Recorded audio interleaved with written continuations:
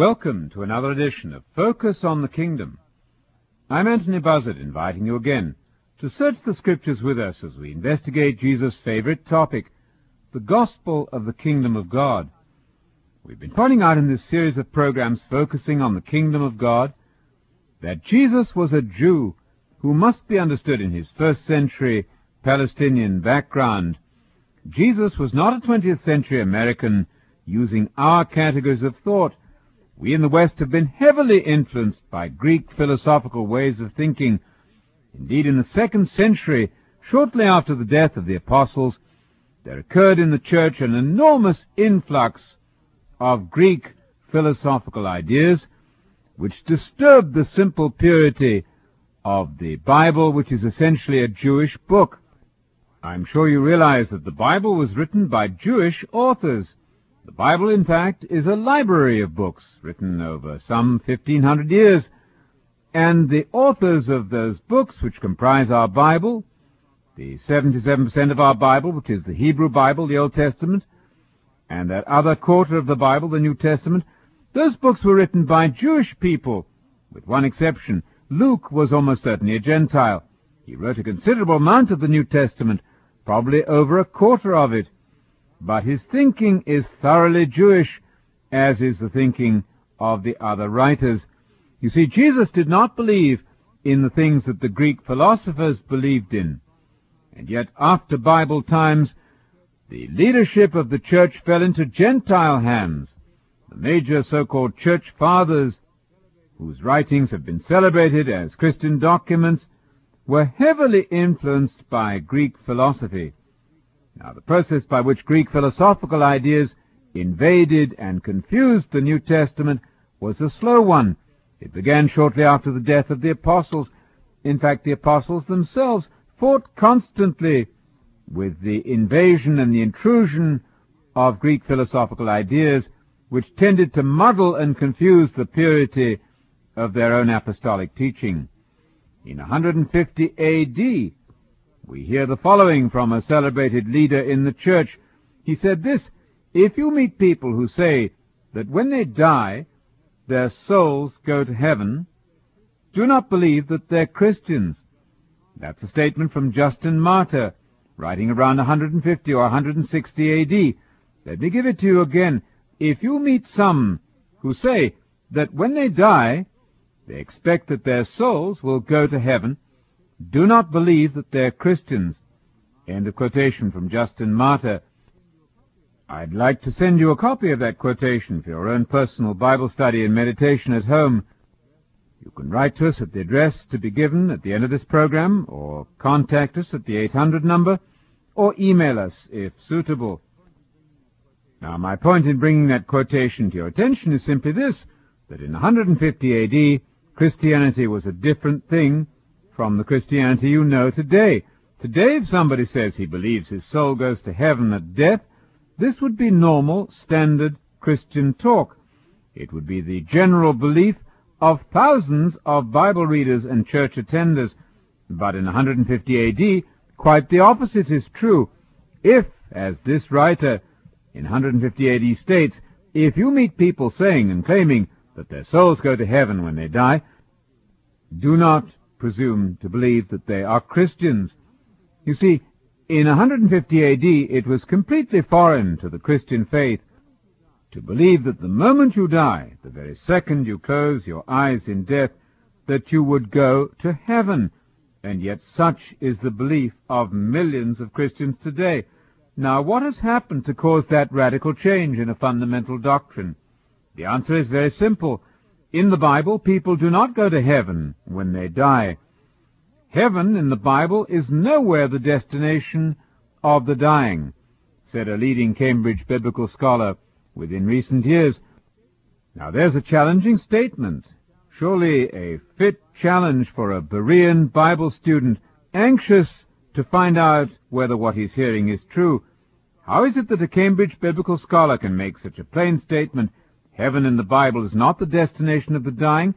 How is it that in 150 A.D. a Christian spokesman can say, don't believe that people are Christians if they say that their souls go to heaven when they die, and yet today in the 20th century millions upon millions of Bible readers and church attenders do believe that very thing. Something is strange about that situation, and it merits a thorough investigation.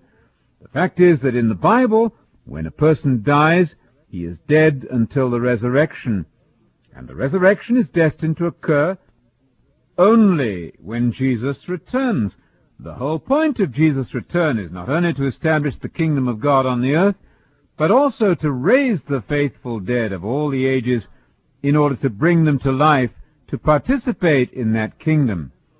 One of the most fundamental of all texts is found in Daniel 12, verse 2, in relation to this great event of the future resurrection of the dead.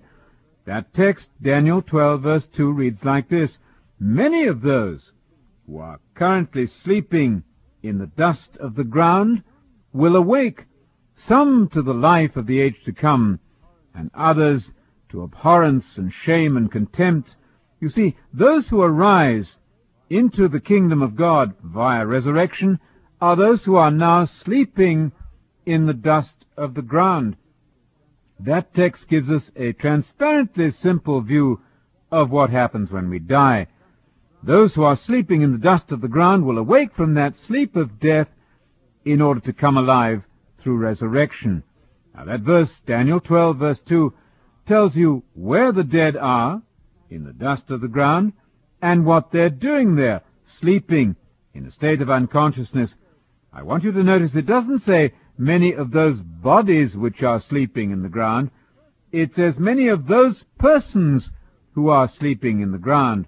The idea of separating the soul and the body is a thoroughly pagan Greek idea which unfortunately got mixed up in the faith from the 2nd century onwards in some quarters, and eventually took over the faith and turned the faith into something different from what it had been in the writings of all the New Testament apostles and the Hebrew prophets before them.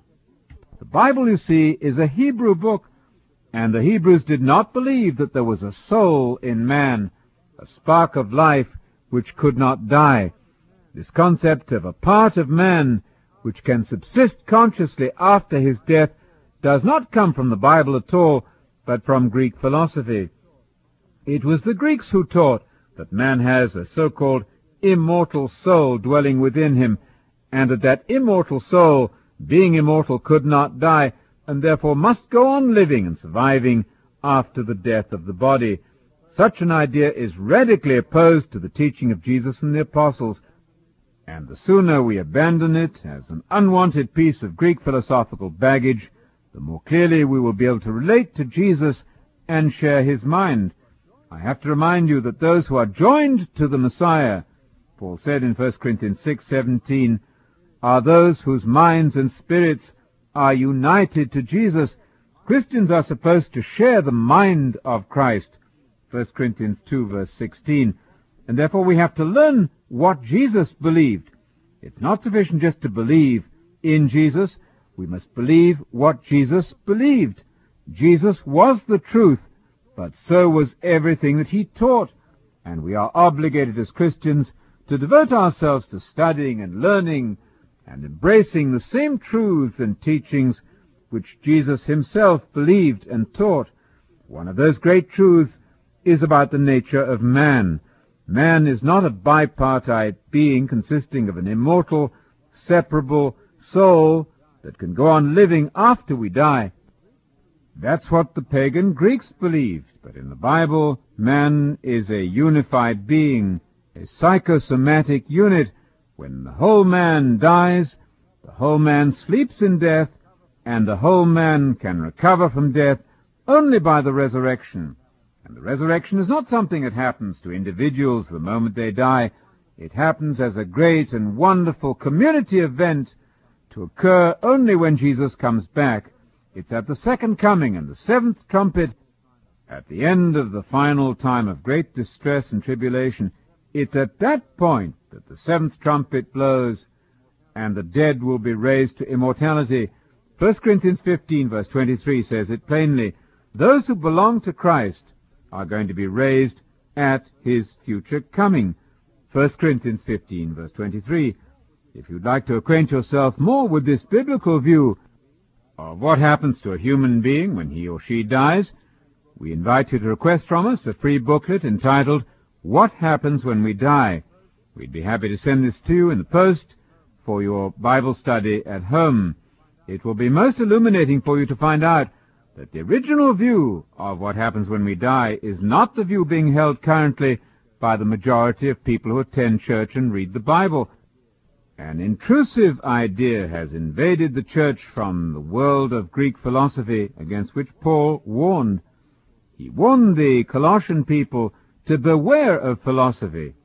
Unfortunately, as so often is the case, we do not heed the warnings of apostles, and the church in the 2nd and 3rd centuries gradually succumbed to the temptation of being like the world, of embracing world philosophies, such as the ones that came from Plato and Aristotle and so on.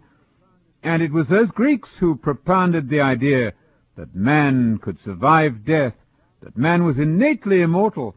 This, unfortunately, was in stark contrast and contradiction to the Bible, which in 1 Timothy 6, verse 16, states with absolute clarity that God only has immortality.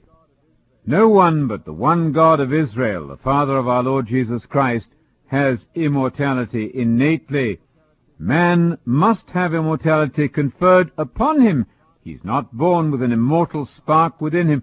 That's the great lie of the devil in Genesis. It was the devil who stated to Adam and Eve, "You will not surely die."